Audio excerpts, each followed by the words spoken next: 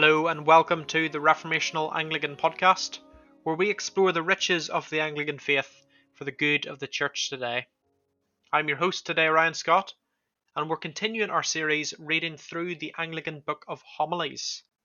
Today we're finishing this first homily on the topic of reading Holy Scripture, where Cranmer continues to express his desire to get the people of England reading the Bible. In this second part of the homily, he shows firstly that God's Word is the best kind of knowledge.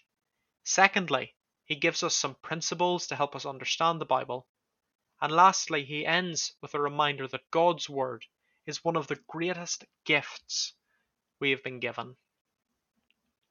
A fruitful exhortation to the reading and knowledge of Holy Scripture, Part 2. If we profess Christ, why are we not ashamed to be ignorant of his doctrine, seeing that every man is ashamed to be ignorant in that learning which he professes?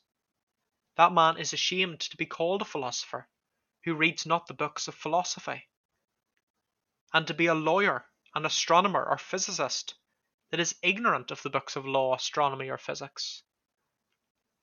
Now can any man then say that he professes Christ and the Christian religion, if he will not apply himself as far as he can to read and hear and to know the books of Christ's gospel and doctrine? Although all sciences are good and to be learned, yet no man can deny that this is the chief science, and it passes all others incomparably. What excuse shall we therefore make at the last day before Christ, if we have delighted to read or hear men's fantasies and inventions more than Christ's most holy gospel? Let us apply ourselves, as far as we have time and leisure, to know God's Word by diligent hearing and reading. But they that have no affection to God's Word, to colour this their fault, allege commonly two vain and false excuses. Some go about to excuse themselves by their own frailness and fearfulness, saying that they dare not read Holy Scripture, lest through their ignorance they should fall into any error. Others pretend that the difficulty to read and to understand it, and the hardness thereof, is so great that it is suitable to be read only by learned men. As touching on the first, ignorance of God's Word is the cause of all error, as Christ himself affirmed to the Sadducees, saying that they erred because they knew not the Scripture.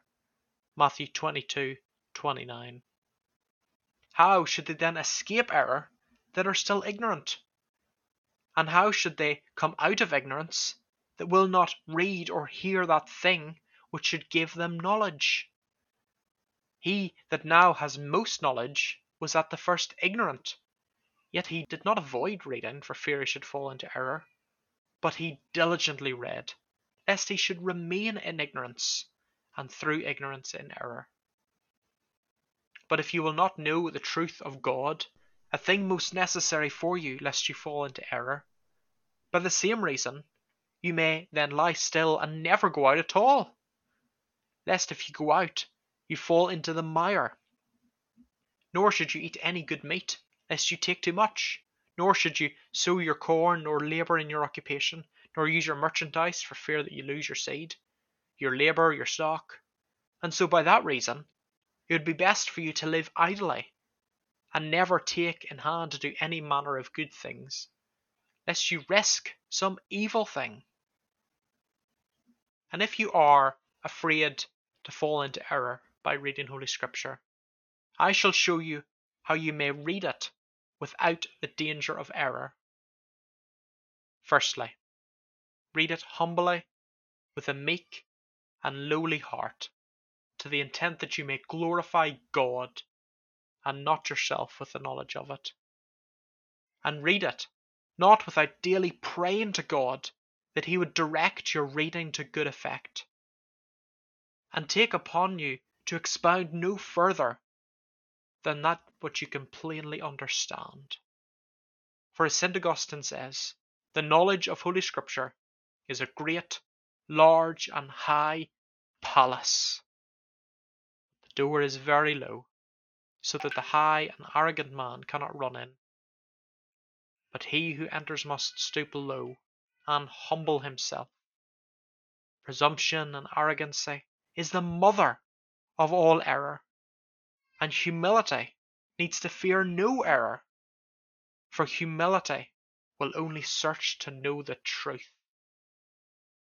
And it will search, and it will bring together one place with another, and where it cannot find out the meaning, it will pray, and it will ask others to know, and it will not presumptuously and rashly define anything which it understands not.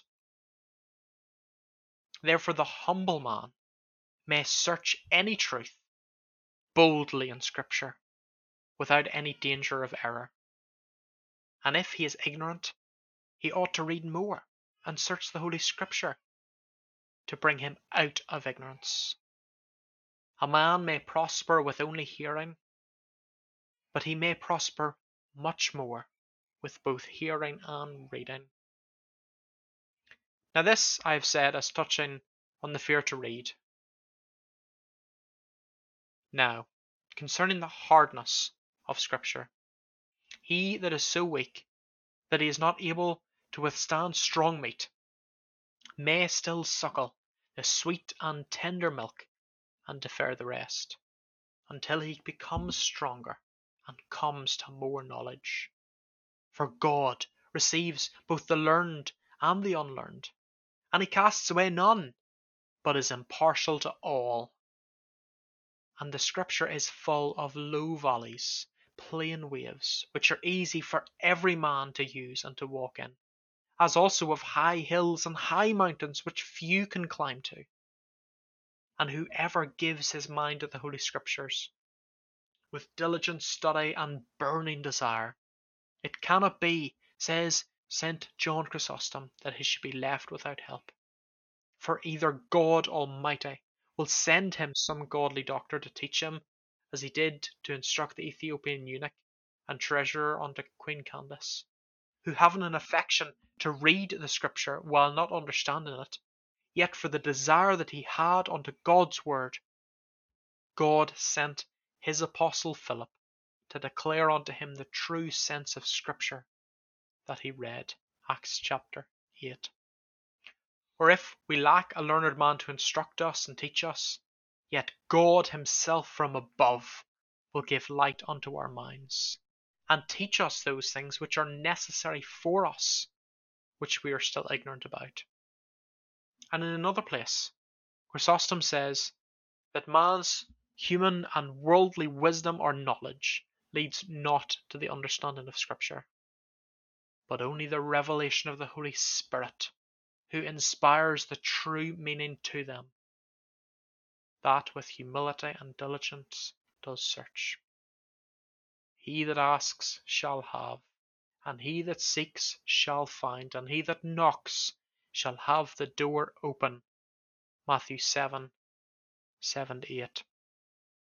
If we read once, twice, or thrice, and understand not, let us not cease so, but still continue reading, praying, asking of one another, and so by still knocking, at the last the door shall be opened, as St. Augustine says. Although many things in Scripture are spoken in obscure mysteries, yet there is nothing spoken under dark mysteries in one place, but by the same thing in another place is spoken with more familiarity and plainness, to the capacity of both the learned and the unlearned. And those things in Scripture that are plain to understand and necessary for salvation, it is every man's duty to learn them, to print them in memory, and to effectually exercise them. And as for the dark mysteries, to be contented to be ignorant about them, until such a time as it shall please God to open those things unto him. And in the mean season, if he lack either the aptness or opportunity, God will not impute it to his folly. Yet it behoves him not that such that are apt should set aside reading, because some others are unapt to read. Nevertheless, for the hardness of such places, the reading of the whole ought not to be set apart.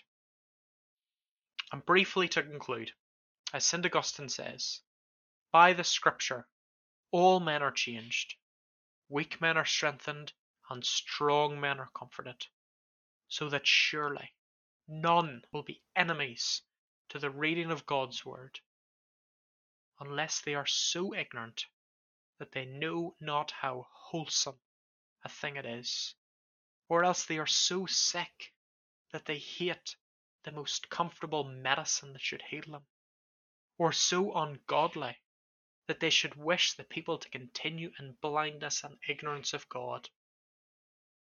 Thus, we've briefly touched on some of the uses of God's holy word. God's word is one of the chief and principal gifts given to mankind on earth. Let us thank God heartily for this his great and special gift, beneficial favour and fatherly providence. Let us be glad to receive this precious gift from our Heavenly Father. Let us hear, read, and know these holy rules, injunctions, and statutes of our Christian religion, upon which we have made profession unto God in our baptism. Let us with fear and reverence lay up in the chest of our hearts these necessary and fruitful lessons. Let us night and day muse and have meditation and contemplation in them. Let us ruminate, and as it were chew the cud, that we may have the sweet juice, spiritual effect, marrow, honey, kernel, taste, comfort, and consolation of them. Psalms 56 verse 4. Let us stay quiet and certify our consciences with the most infallible certainty, truth, and perpetual assurance of them. Let us pray to God, the only author of these heavenly studies, that we may so speak, think, believe, live, and depart hence according to the wholesome doctrine and truths in them. And by that means, in this world we shall have God's defence, favour, and grace, with the unspeakable solace of peace and quietness of conscience. And after this miserable life, we shall enjoy the endless bliss and glory of heaven, which he grants unto us because of him who died for us all, Jesus Christ, to whom with the Father and the Holy Spirit be all honour and glory both now and everlastingly.